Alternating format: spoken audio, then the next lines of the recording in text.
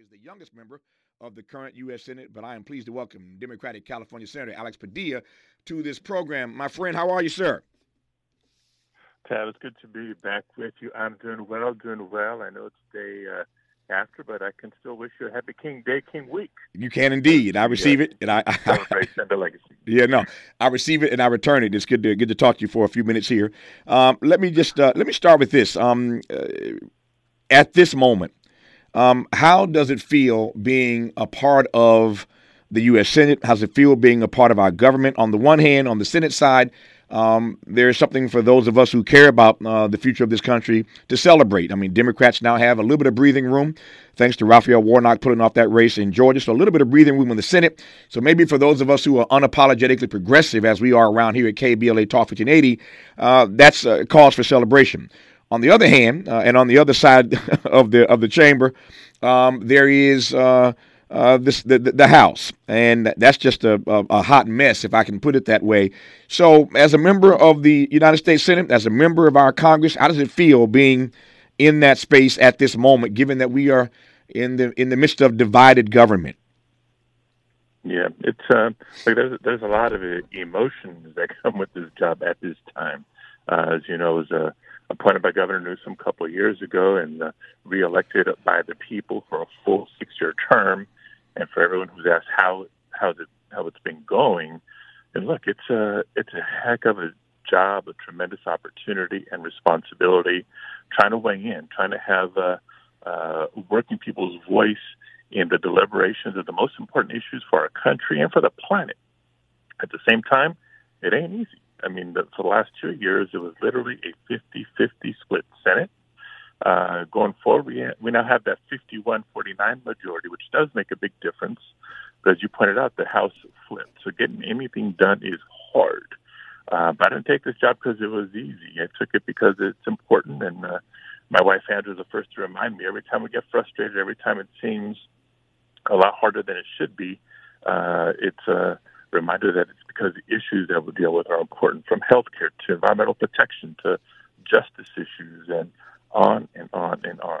Yep. What do you think, to your point, I want to follow you on the time that we have here, but to the point you made a moment ago that it is a lot harder, that governing these days is a lot harder than it should be. I suspect you're not the only person in the Senate or the House or the White House, for that matter, who feels that way, that governing in America these days is a lot harder than it should be. Unpack that for me and tell me why you think it is, in fact, so much harder than it should be.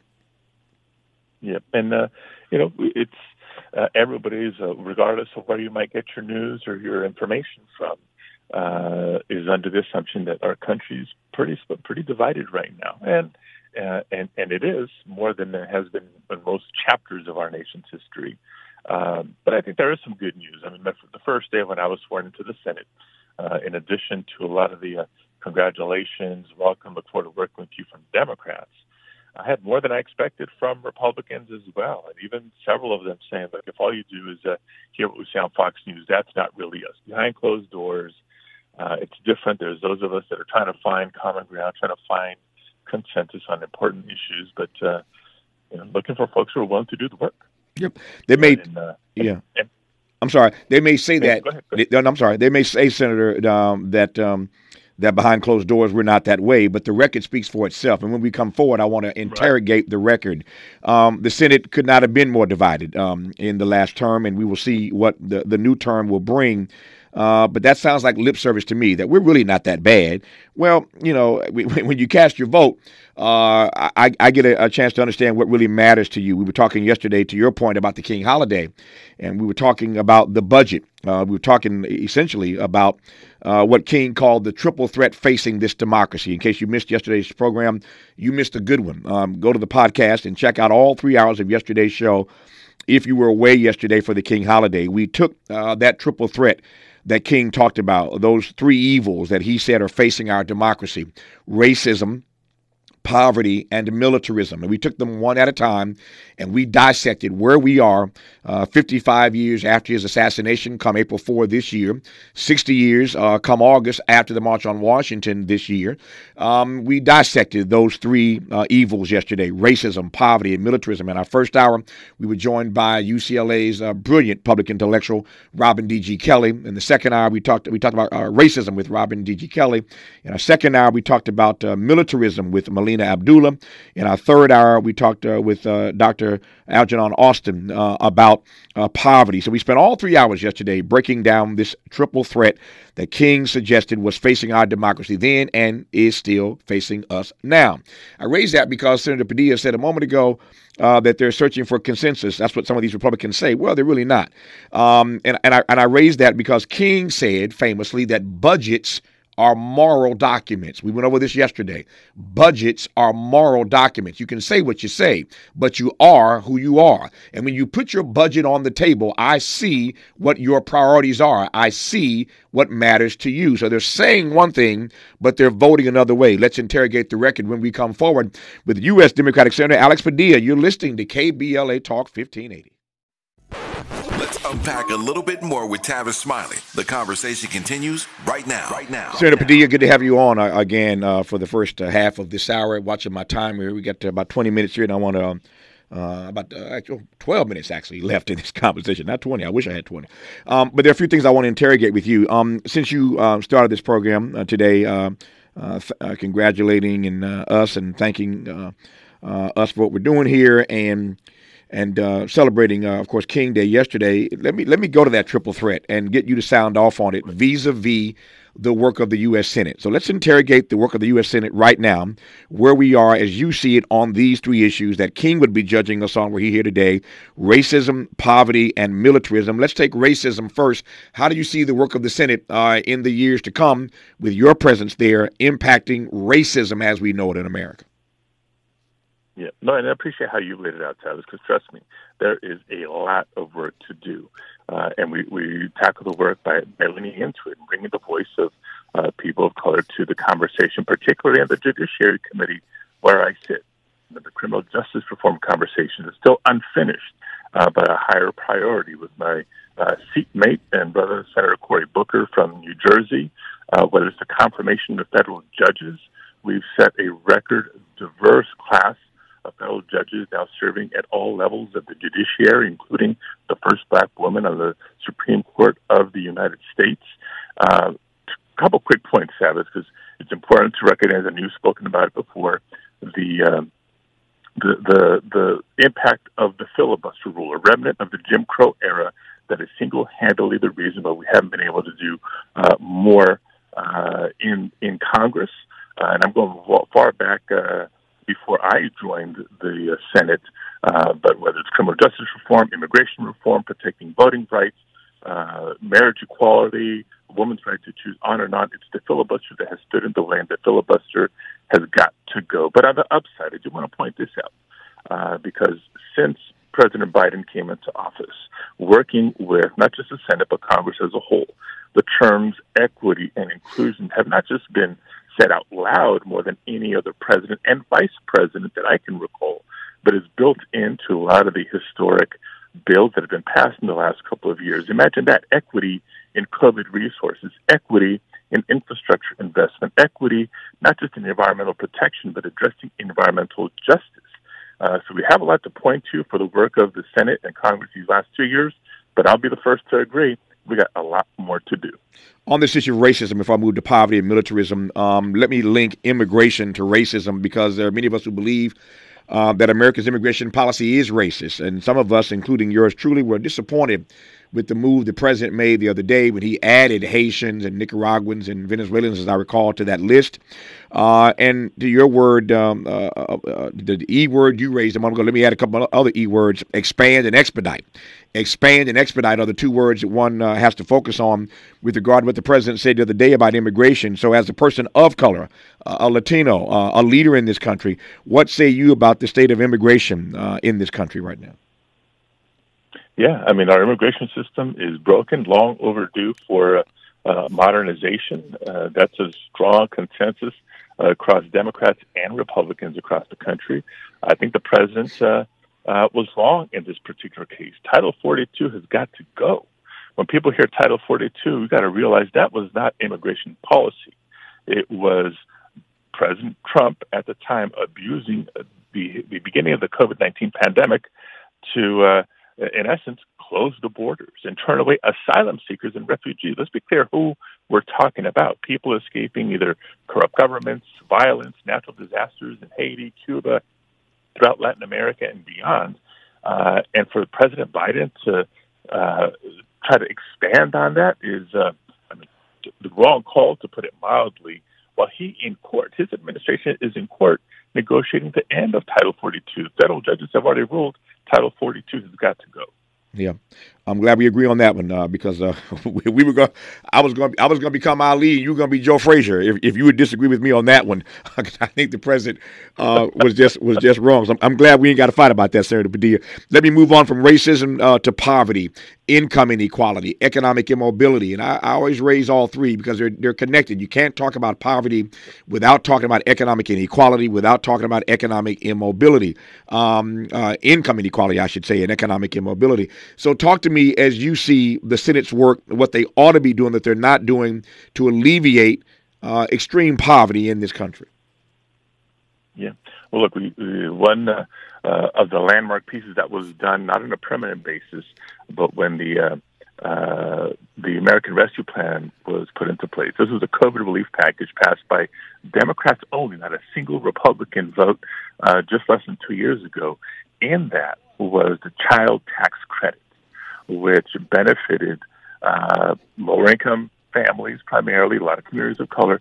We eliminated nearly half of child poverty in America for that year.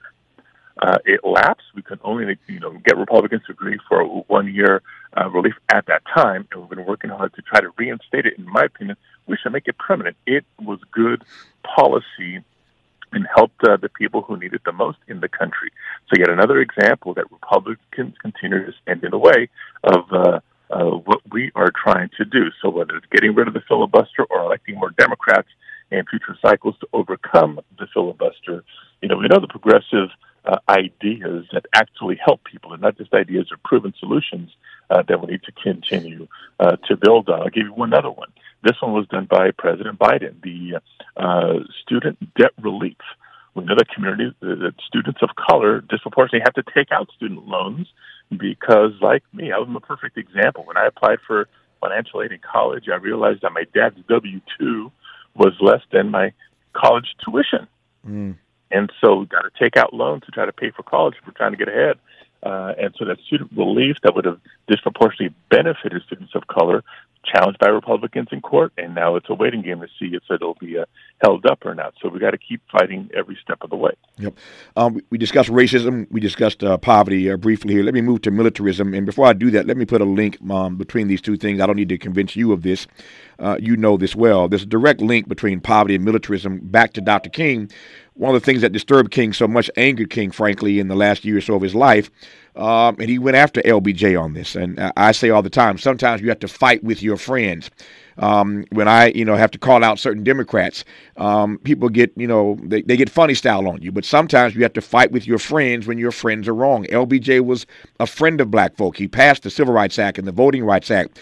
And yet he and Dr. King got into it on the issue of militarism because LBJ had promised a war on poverty, but he started this war in Vietnam. And King said the bombs that you're dropping in Hanoi are landing in the ghettos and barrios of American cities. You promised us a war on poverty, but you're squandering these resources to do something about poverty with this war in Vietnam. History is now very clear, abundantly clear, that King was right, LBJ and Robert McNamara were wrong. So let the record state that King, again, was right about the war in Vietnam. But there's a link between poverty and militarism. King was making that link then. I'm making that link now. As the U.S. military budget continues to grow and poverty continues to grow, why can't we figure out that there's a link between those two things, that we're spending a lot of money on military hardware and beyond, but not taking the issue of poverty seriously? Talk to me about the link as you see it between those two. Yeah, no, I couldn't agree more. And all the more reason why we need more of our voices in Congress. I mean, eventually in the White House, but for the time being in Congress. You know, there's enough of us now in the United States Senate that we have informally created a Head Start caucus. Imagine that, people who were eligible and participated in the Head Start program now serving in the United States Senate, bringing those perspectives of, right, what are our values when we pass the budget? No, free meal programs through schools or city parks are not going to be the first on the chopping block when it comes to balancing the budget. It is a very different conversation with some of us in the room than I think it has been historically. I'm not bothered per se by our support of Ukraine. I believe in democracy, even though I believe that we are not as yet a democracy. We are an experiment in democracy. That's just me. We ain't quite there yet. But I see all the billions of dollars, it seems, that we're giving to Ukraine. And now we're training troops in Ukraine. So we've gone overboard. We've done our share and then some vis-a-vis this war in Ukraine. But that money that's being sent to Ukraine, ought to be spent on poverty, on income inequality, on economic immobility in this country. And it always just troubles me that whenever we want to find money, we can mint money when we need it. We can make it when we need it for things like Ukraine, but we can't seem to find it when it comes to issues like poverty domestically. I digress on that. In the 2 minutes I have left with you, I have to ask you about Dianne Feinstein. This race in 2024 is already heated up. There's great concern about her health and great conversation about that seat. What does Alex Padilla say about the seat of Dianne Feinstein? Yeah. Well, look, I've known and respected Senator Feinstein for a long time, and enough to defer to her on whatever decision she makes at whatever time she makes it. But for folks who are interested in running, I mean, that's how our democracy is set up. I've taken on some additional responsibility with the DSCC, the campaign arm of Senate Democrats, to recruit a more diverse set of candidates, help them raise money, and help retain, if not grow, our Democratic majority beyond 2024, so we can keep, pushing the envelope on progressive policy in Congress. Yep. I can say this, you can't, and I have respect for Dianne Feinstein, too, for the years of her honorable service, but it seems to me that there comes a time when you need to step aside to make room not just for younger voices, but for persons who are capable of doing the heavy lifting that it requires to be a U.S. Senator, particularly for a state as big as California. So with all due respect to Dianne Feinstein, I don't want her to end up like Ruth Bader Ginsburg. Thankfully, we have a Democratic governor in this state, but at some point, the elected officials have to learn that you get to a point where it's just time to step aside. And when you don't, like RBG, you allow somebody else to take that seat who does everything they can to undo whatever legacy you thought you were leaving. I digress on that. Senator Alex Padilla, good to have you on this program. We'll do it again, and glad to have you there representing California and the rest of us in the country who care about progressive issues. But we'll do it again. Take care, my friend. Thank you so much. You take care as well. Good to have you on. We go from Senator Alex Padilla, after news, traffic, and sports, to the youngest African-American mayor in the country. His name is Jalen Smith. He's the mayor of Earl, Arkansas. He was inaugurated on January 1st. He's 18 years of age. We'll talk to him in a moment. Stay with us.